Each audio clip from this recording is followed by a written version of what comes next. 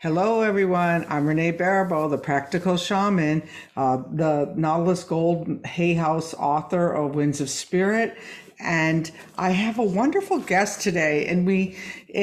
He, unbeknownst to me and unbeknownst to him, I'm talking about the Greek cardinal winds in my book, and he's all about Greek mythology. So I'm very excited to have Ed Tick, PhD, with me. Let me just give you a little bit about his biography. Prolific author, psychotherapist, educator, international activist, and journey leader, Ed Tick, PhD, is honored for his 40 years of pioneering work healing the invisible wounds of war and violent trauma. He was co-founder, director of the nonprofit Soldier's Heart, Inc. for 13 years and continues to support war healing internationally. He is the Pentagon-appointed subject matter expert on post-traumatic stress disorder and moral injury. In addition, his new book, Soul Medicine, Healing Through Dream Incubation, Visions, Oracles, and Pilgrimage. Is it out yet? Yes, just this week. It's just came out. So you're getting it here first, everyone. That's right. Thank you for helping premiere it, Renee. Is one of his 4 books, and his other books. He's got a book of poetry, a nonfiction book on war and the soul's warrior return, and 2 books on poetry. So his books have been translated into Ukrainian, Greek, Vietnamese, Bulgarian, Japanese, and Italian. Wow. Let's just hop right on into this conversation because there's a lot to unpack here. And we have layers and layers and layers of overlay, including the Greek winds. Especially today for us, yes. Right, because we're talking more about the shamanic, but I was also telling Ed right before we hopped on that I run a marketing department for a behavioral healthcare organization, and just this week, Ed, I was creating a logo for them for our veterans program, because right now we have 30% of our facility has vets, and so to me, there is no difference. There's no separation between shamanism and veterans and war and marketing for a major behavioral health care company. So let's talk about this. I want to talk about the rituals for healing PTSD and your work with the war veterans. And I know that's not what this book is totally about, but can we start there and then weave in? Yes, we sure can. And this book actually is partially about that because in this book, I do share and document my last 20 years of work in the ancient Greek spiritual tradition, how to use it. And I lead healing pilgrimages to Greece at least every year.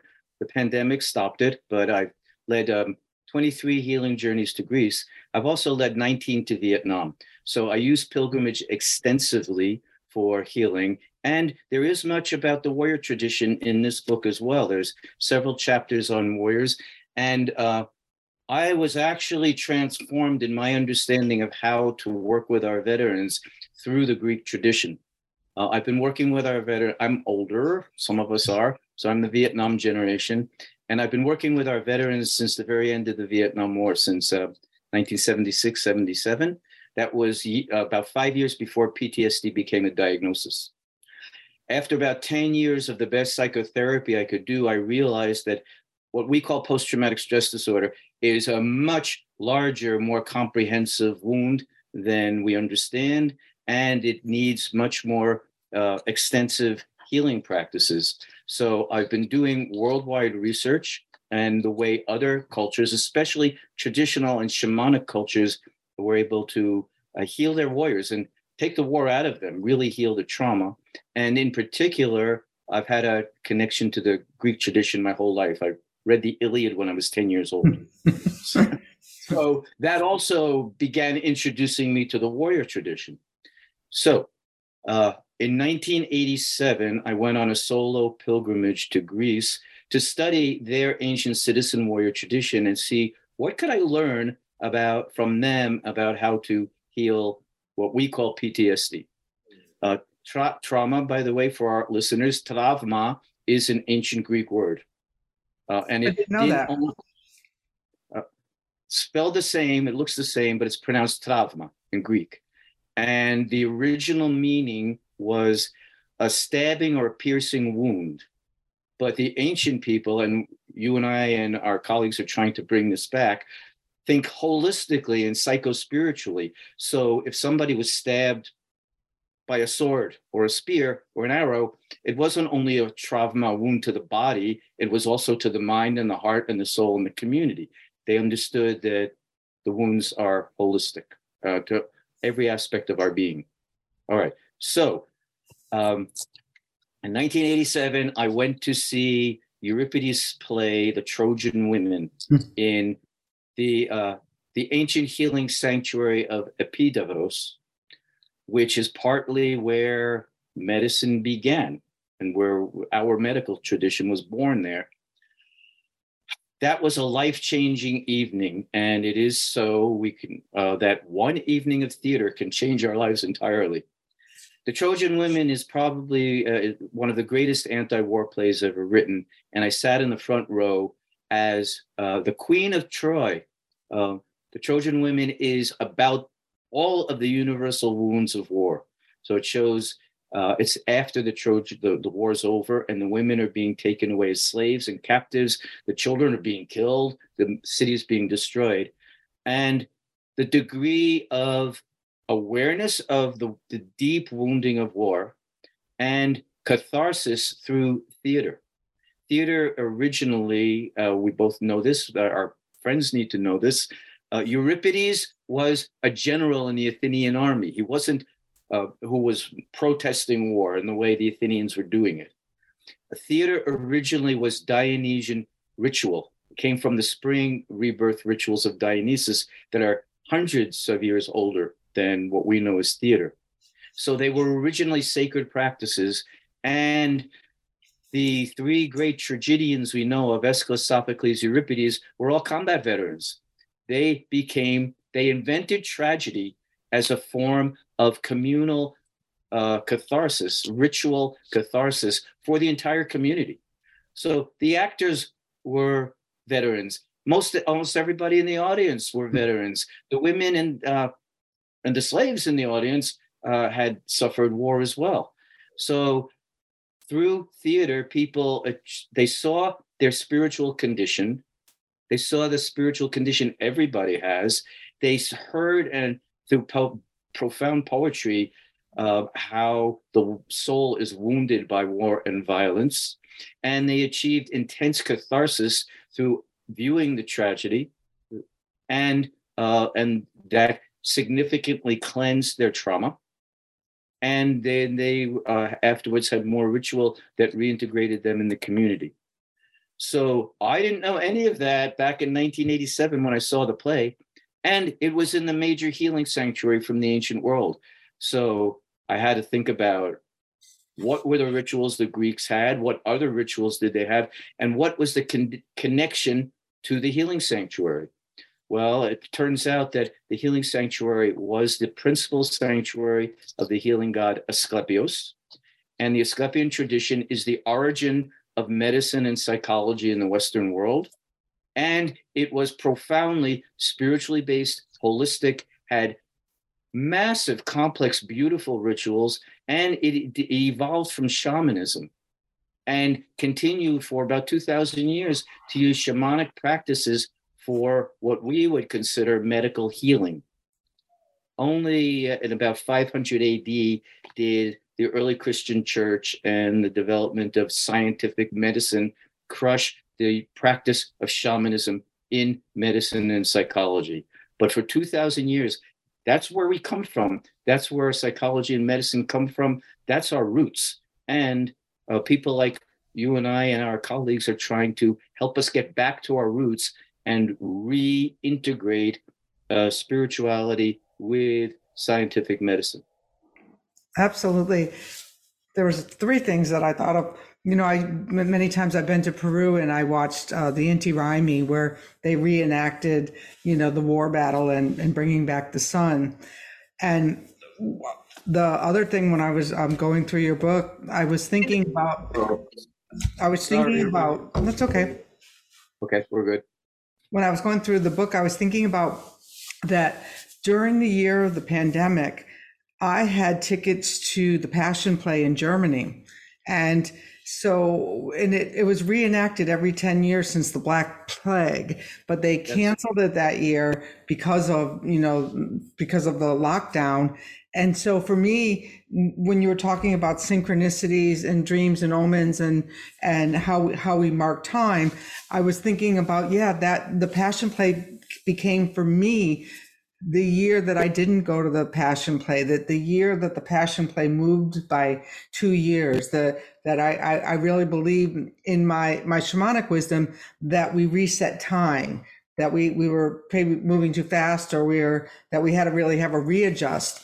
And then the third thing that I thought of is that we're doing an emerging themes in behavioral health conference in April at UCLA. And one of the things that we've integrated this year is that we're bringing in the musical group, to actually have people start to use their voices. We have a C-suite for executives on how to use your voices, because people are exhausted, the workforce is diminishing, and all of these. But that what you go back to is that these are soul problems. These are ancient rooted problems that we can go back to 500 AD to look at and to see. And I say in the windwork tradition, it's because we moved from outside to inside. And when we moved to inside, all of a sudden we were looking through wind eyes and needed an intermediary to get our information. Whereas the soul healing went on in those, in the places for the theater. Like, you didn't need a teacher to go to the theater and have an experience. You had an experience that then pivoted and changed your life. Yes, right. I'll build on that in several ways. Hippocrates, who we call the father of scientific medicine, he was mostly a naturopath, and he did scientize medicine. But his grandfather, the entire tradition he came from was the Asclepian tradition. And his father and grandfather were priests, and he grew up in the Asclepian sanctuaries. So scientific medicine, as we know it, grew directly out of the older shamanic medicine tradition. The sanctuaries that we know, that there were over 320 holistic healing sanctuaries. And talk about integrative medicine and bringing back the arts, the humanities, and ritual. In these sanctuaries for 2,000 years, everything was practiced. There was theater, there were poetry readings, there was astrology, there was acupressure, gymnastics, nutrition, psychodrama. The theaters were used that way. Color therapy, hydrotherapy, everything. So it was completely holistic. And unlike our holistic healing sanctuaries today, it was free. Everybody was welcome. Emperors and slaves, men and women, all were welcome. And they weren't charged anything. They paid what they could afford for the healing when they left. So a slave could give an apple, and that was equivalent in the God's eyes to an emperor building a new building. The core practice, however, was not all of the holistic practices we've mentioned, where when we go to holistic sanctuaries today, we hope and trust that will bring us integrative healing, and that's good. However, there was a shamanic practice in the core. After people spent time receiving the various complementary practices, and they were strong enough, and if they received a vision or a dream from the God, from the spirit world, that told them it's time to come into the God's temple and do what they called dream incubation. And that was, we know Carl Jung and how he differentiated between the everyday little dreams that we have all the time and the big dream, the archetypal dream, when the spirits come to us in the dream world and we know something big has happened and we've been changed and our souls have been touched and awakened. Well, this practice was specifically to seek big dreams, visions. So people went into a special building that was reserved for nothing else. Like Native Americans going climbing a mountain for a vision quest, they went into a special building for a dream quest. And how long would they stay there? As long as necessary. They were fasting, they were praying, They actually slept up. The couch they slept on was called the klinikos. We get the name, the word clinic from that. And they would stay for as short or as long as it took. They could stay for hours. They could stay for days. There are records of people staying 3, 4, 5 days. They stayed until they received a dream or a vision or some kind of visit from the spirit world, from the healing god Asclepius, or any of his totems, especially the snake, but also the dog and the rooster. Also, his daughters, Igia and Yaso and Panacea were his 3 daughters. They also were healing spirits who came to people in dreams. He also had a dwarf helper named Telesphorus, which was like a dwarf god of fertility and the inner child. So all of these, any of these would come to people in their dreams and visions. And people had these big dreams where they were either healed in the dream, so they literally woke up healed, or they were given prescriptions for how to heal themselves. So they were given recipes, formulas for herbal remedies. They were given rituals and exercise routines, whatever the gods, the spirit world determined, or their soul determined, this is what they really needed for their healing. And you're right, it was absolutely soul healing. And they understood that everything that afflicts us actually comes from the soul. So back to Hippocrates for a moment. Hippocrates said, all illness begins in the soul and ends in the body. They say that in the Caro tradition, they say something similar, that all of the illnesses are out here, and then we bring them into our bodies and manifest them into that. So I think that's probably a similar kind of concept.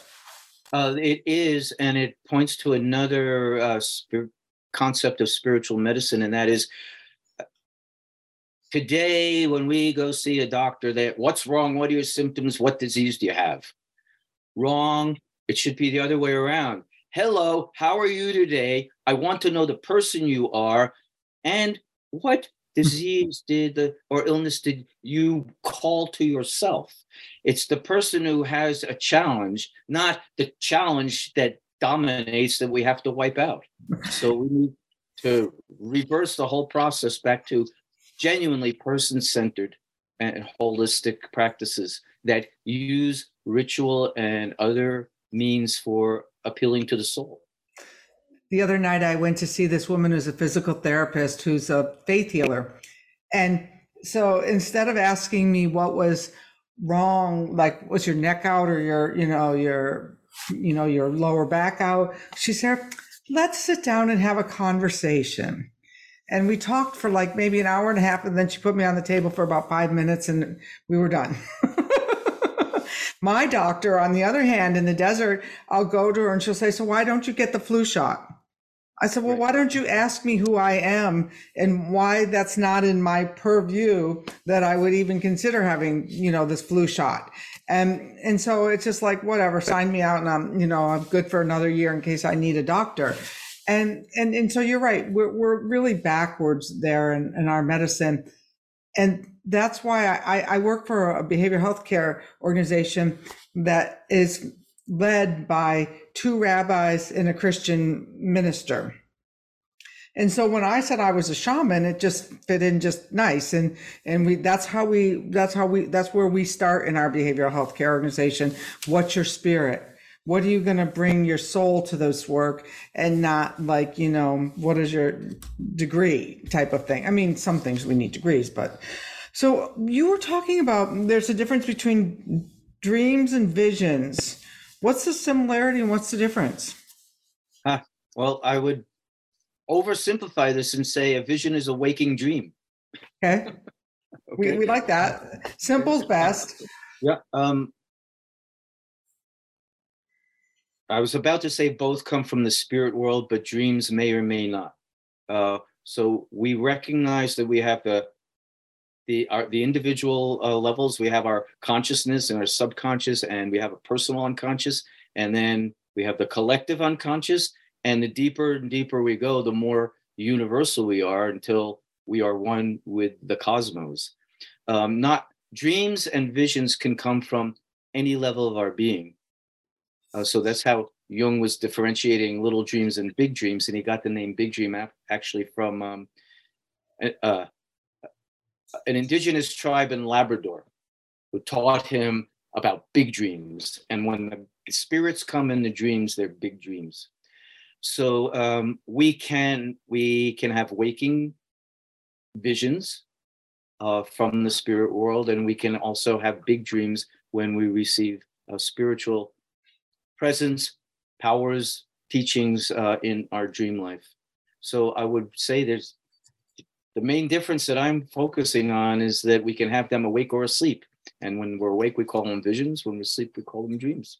Can you give the listeners a tip or two on how to dream? Like how, if you say, I want to dream, because right now it's like, wow, what am I going to do next? How do I call forth that spirit, call forth that dream? There's a lot of ways that we can do that. In the ancient Greek tradition, dream questing, the dream incubation was very, I'm sorry, getting old, intentional, very intentional. So people didn't just go to the sanctuaries to have a good spiritual experience. They went when they were in serious need. And in fact, one of the teachings of ancient Greek medicine was we should turn to each other. Human beings need to help each other with whatever wisdom and practices we have. And we only go to the spirit world, we only bother the gods and the goddesses when we reach the limits of human wisdom and we need help from the universe, from the cosmos. So that being said, we need to recognize some impelling need, and that we're asking for guidance or help in addressing this need. And we can do our own small or large incubations in the ancient Greek way, modeling it in the ancient Greek way. Simple things are, I urge everybody, keep a journal next to your bed, keep an ongoing dream journal. And when people say they don't dream, well, have that journal there anyway. And if you have the slightest fragment of a dream, write it down. You can increase your dream memory through practice. So keep the journal there, don't jump up. If you can wake up without an alarm clock, that's better. But don't jump up out of your bed and out of sleep, but go slowly, be in meditation and see what images are still there and let them emerge. And sometimes we can recover more of our dreams just by moving slowly. But collect the fragments, move slowly, and much more than that. Identify your compelling need, pray about it to whatever spirits guide you, whatever spirits you've been working with, and ask them to visit you in your dreams. Write about it in your journal. Write it on a piece of paper. Write your compelling need or your deep life question on a piece of paper and put it under your pillow. I like that one. And then if you really want to intensify the process, then practice a mini incubation. In the ancient Greek world, we went into the holistic sanctuaries for a while and really prepared our bodies. But we can do that individually as well. Take a day off, fast, meditate, pray, talk to your spirits, be in front of your altar, and turn off your electronics, turn off anything that interrupts your connection to your deepest self, to your soul, and stay there. And tell your friends and your family not to bother you. And put yourself in bed or on your couch or in meditation, wherever you like to do it, and really stay there, even if you can't sleep. And let the fantasies and the imagery come.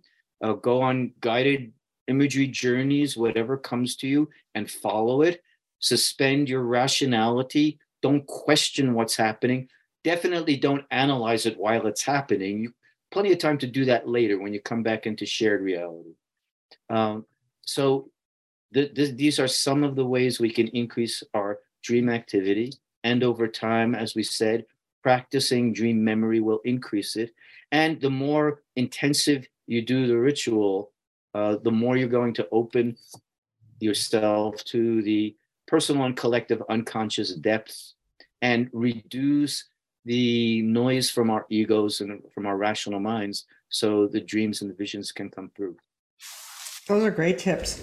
So let's turn to your book and it was funny you were saying turn off the TV, do all of these things, and what we found is like most people don't even have enough attention span anymore to listen to an hour podcast. So I want to turn people's attention back to your book. And why'd you write this book? Why now? Because when I think of Greece, I think of, oh, I want to go to Greece to eat. I never thought about going to Greece to dream. That's a problem in our modern world, yes. Why now? Why Greece? Okay, one reason is that I've been doing this work for since my own quests back in the 1980s. So I've been working in the Greek tradition for over 40 years, and I love it, and it's brought profound healing for me through these practices. So that's one reason. A second reason is you and I and our colleagues are very concerned about restoring true healing through our medical and psychological practices. And we don't have that now. We need it. And many of us are trying to repair it. And returning to the spiritual and communal sources of our healing enterprises can profoundly help heal. Just like in psychotherapy, when we go to our childhood wounds to find out how they misshaped us and how we're still carrying those wounds, we dig into the past, into the origin of the wound. Well, we can do that culturally as well. Medicine has been lost its soul and has been struggling to find it and reintegrate for thousands of years. So one of my core reasons for writing this book is to help the process that you and I are both involved in to try to restore the soul to medicine and psychology. People don't even know that our words for these disciplines come from the ancient Greek tradition. Psyche doesn't mean mind, it means soul. Psychology, we learn psychology means the study of the mind. Psyche is soul, and logi comes from logos, which is the order and meaning of the cosmos. So psychology is supposed to be about the order and meaning of the soul. Therapy means to serve or to attend. So a psychotherapist is literally a servant of the soul. Iatros means doctor. So a psychiatrist is a soul doctor, psychiatros, not a medication dispenser. So I've really, after my entire career in the healing professions, I've been doing everything I can to restore the wisdom from the ancient world and bring it into the modern world to help restore our holistic and spiritually based practices of healing. In addition to all that, the god Asclepius in ancient times, he showed up when culture was in really dire straits. So we just had the pandemic. We still have it. We have plague. Asclepian practices were brought to ancient Athens in about, I forget the year, but like 323 BC, when Athens was in plague. And so the spirit of Asclepius arrived in the city to help heal the plague. About 150 years later, Rome was in plague. And Rome sent an envoy to Epidaurus, that major healing sanctuary, to do dream incubation for all of Rome to find out how they could heal the plague. And he had a big dream and vision that told him to bring the sacred snakes from the Asclepian sanctuary back to Rome and create a sanctuary in Rome for this healing god and set up these practices, and that would help Rome heal the plague. So, and then at the end of this tradition was almost disappeared until the end of World War II. And this is an amazing story. The end of World War II, British hostilities were over. British troops were bivouacked in Epidavros, the old healing sanctuary. They didn't know where they were or what was going on. One morning, a delegation of soldiers came to their commanding officers and said, "Get us out of this place. It's haunted." What do you mean it's haunted? No such thing. The soldiers reported that their entire unit, everybody, was having the same dream every night of a bearded ancient man dressed in a robe and sandals, carrying a caduceus, a snake-wrapped staff, and walking through their camp. They saw it. They saw him trying to return at the end of World War II. And that's when the Jungian tradition, so Jung and some of his followers rediscovered the tradition. And that's when we have several thousand testimonies from ancient Greece, from this tradition, that recorded their healings and taught us how to do them, that were only translated and published around the world in many languages at the end of World War II. So it's as if this healing power, the sacred healing power, tries to come back to us when we are in dire condition, can't solve our problems ourselves, and we need to turn to the divine. I absolutely agree, because the wind spirits have told me they were quiet for 2,500 years. And it was only, at these major pivotal points in time that they come out and really try to get our attention. And so I don't believe that there's any small wonder that the cardinal winds that we're calling upon in my group are the Greek cardinal winds, that you should be sitting here today. So tell people where they can get your book, because I'm really looking forward to digging in a little bit more into it. And I think it's a must for your bookshelves, especially because you were healers, and so much of this did come from, what we believe, as healers, is what healing is and what healing isn't. And I think that this book is going to give you a good insight to, how the gods played a role in that as well. Yes, thank you very much. So it was just released last week. So again, thank you very much for helping me premiere it to all of our friends out there. So it is on Amazon. It's available on Amazon. It's available from the publisher, which is Inner Traditions. And again, for all of our friends out there, it's really good and helpful to authors when you ask your favorite bookstore for a book and buy it in the bookstore. When the bookstores know the public has some interest, Joe and Sally will go in and order 2 books. Well, the bookstore will say, I'm going to order a half a dozen and have them on my shelf because people are interested. And we continue to keep bookstores alive that way and give the small people who are struggling to do good stuff for our world, to give them support. So Amazon, the publisher, your favorite bookstore, write me a letter, any of the above. Well, this is really a great pleasure to meet you. One last thing, will you be taking any more expeditions, pilgrimages to Greece again now that we've lifted some of the travel restrictions? Thank you for asking. Yes, I was in Greece I led a journey after 3 years of not being able to go back. I led a pilgrimage in December. That was quite wonderful. And it was actually half Greek and half American travelers. And so we were integrating the cultures that way and overlapping our own unconscious and cultural imagery. It was really fascinating. And we got to the universal together. So I did that in December, and I'm actually going back in March. And so I have another journey that I'm leading at the end of March. And so if somebody wanted to know more about one of your journeys, what's your website address? And I'll put it in the comments as well, but where can people find you? Okay.